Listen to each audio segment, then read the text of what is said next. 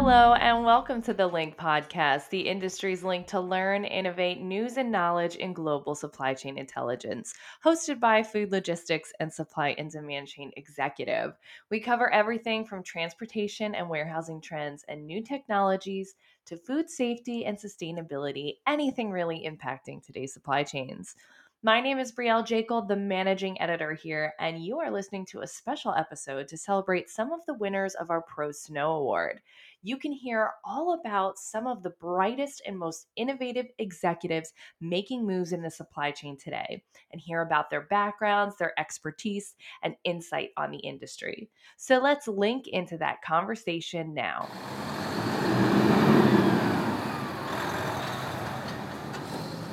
Hi, everyone. Thank you so much for joining us today. I am here with Kevin Gu. I'm so sorry. Is that how I say your name? The last name is Gu, like argue. Gu. My Okay. middle initial is R, so it rolls right off your tongue. Oh, that's very nice. And he is the Senior Director of Research and Development at Fortna and also one of our Pros to Know winners. Hi, Kevin. Thank you so much for joining us today. Thanks very much. It's nice to be here. So I wanted to get to know you a little bit. We like to interview our winners and hear some of your stories. So can you tell us a little bit about yourself and your journey to get to this stage in your career? Sure. I guess I'll start with the education part. I went to the Naval Academy many, many years ago and spent some time underwater after that experience, and then went to grad school at Georgia Tech, where my stepfather was on the faculty. He was the school chair of industrial and systems engineering, and then later moved on to be the provost there. But that sort of gave me an interest for industrial engineering. And I got my PhD and studied under John Bartholdi, whose specialty was warehousing.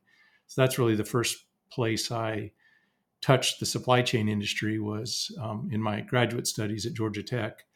And then I spent 9 years on the faculty at the Naval Postgraduate School in Monterey, California, and then 10 years on the faculty at Auburn in the Industrial Engineering Department, and then 6.5 years at the University of Louisville in industrial engineering as well. And then 2 years ago, I threw my academic career to the side and joined industry where the real action is, and joined Fortna. And I've been having the time of my life ever since. Oh, wow. So just a few years ago.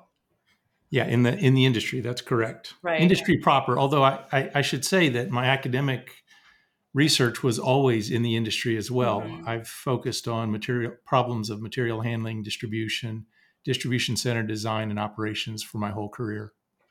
So, what did you know about the industry before jumping into it? What drew you specifically to the supply chain? Um, I guess everyone has a different starting point. Mine, curiously, was a drive down Interstate 85 in South Carolina, very late at night, trying to stay awake, and I passed a what I later came to know as a less than truckload trucking terminal, and saw all these trucks parked around it, and I began to just sort of keep myself awake by imagining what could be going on inside. That experience led to my dissertation topic, and I did some study of problems inside of LTL trucking terminals for my PhD dissertation. So anyway, that was the beginning of my encounter with the industry.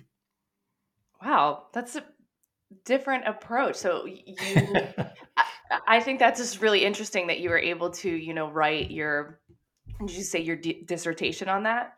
Correct. Yes, there's some complicated problems about where to park the trucks in order to minimize the labor required to move goods inside those facilities. Right, absolutely. So speaking of problems in the industry, there's been quite a bit of problems in the last year or 2 years. Can you explain what you and your team have been doing to help shape the global supply chain through all this crisis?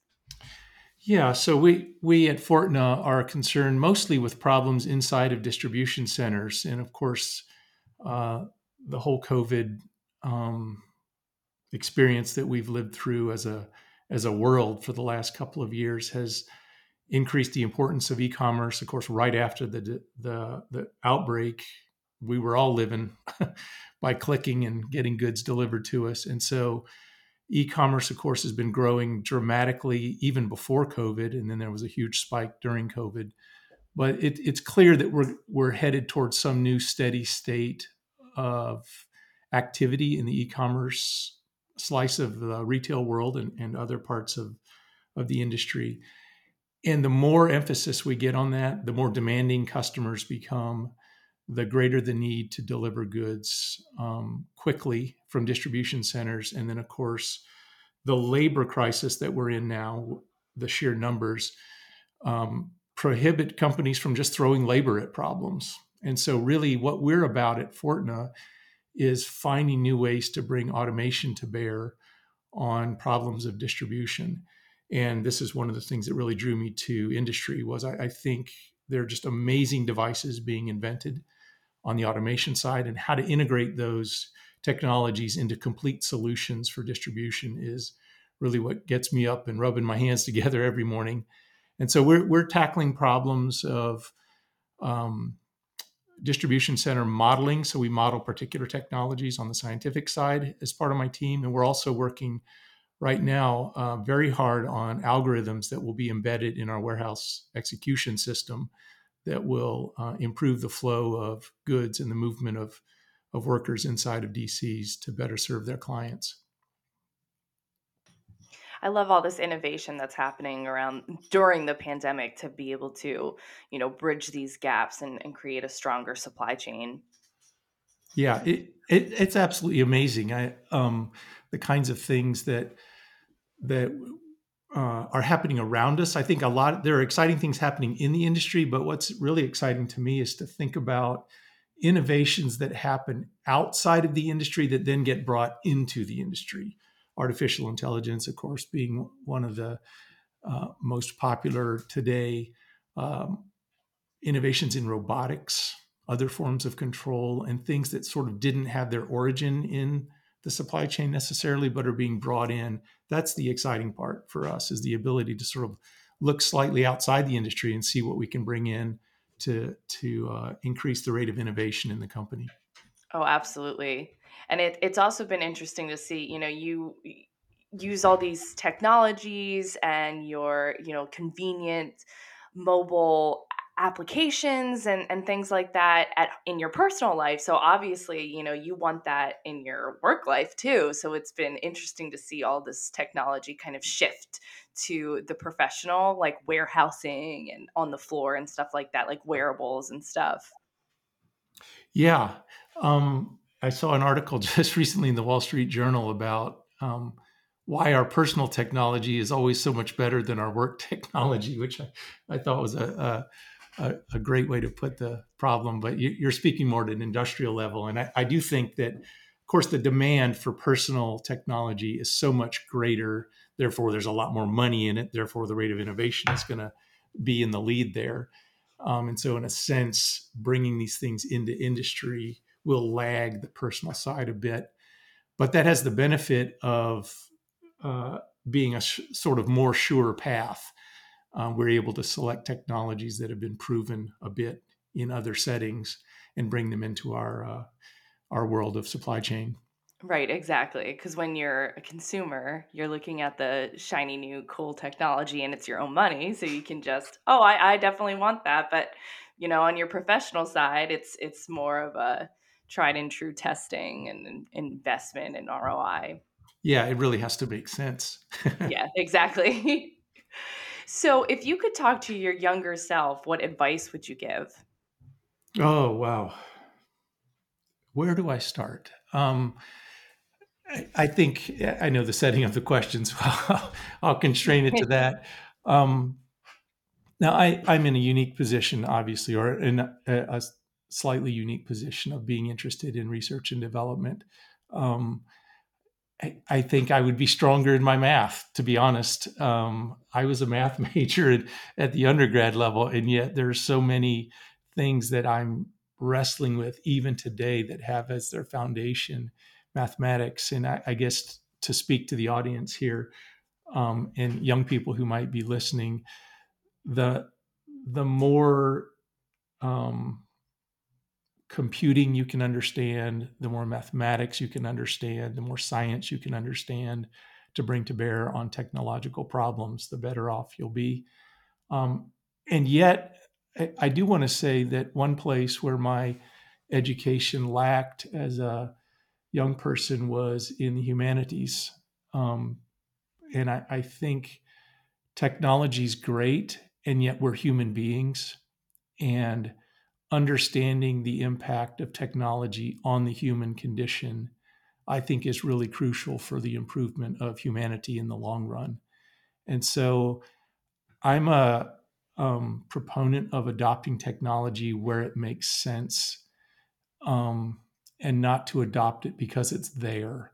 I'm Hmm. speaking a little bit on the personal side here, but I think we're just a bit too prone to adopt things just because they're there and not because they make sense for us in the long run. And the problem there is that, of course, the way technology um, comes into our lives and into our industry, I might say, is there's a lot of money involved and a lot of innovation, and it happens and it's fast and it's exciting, and therefore you just want it, as opposed to assessing what's Right. the value on the personal side. Now, I think businesses do this better, of course.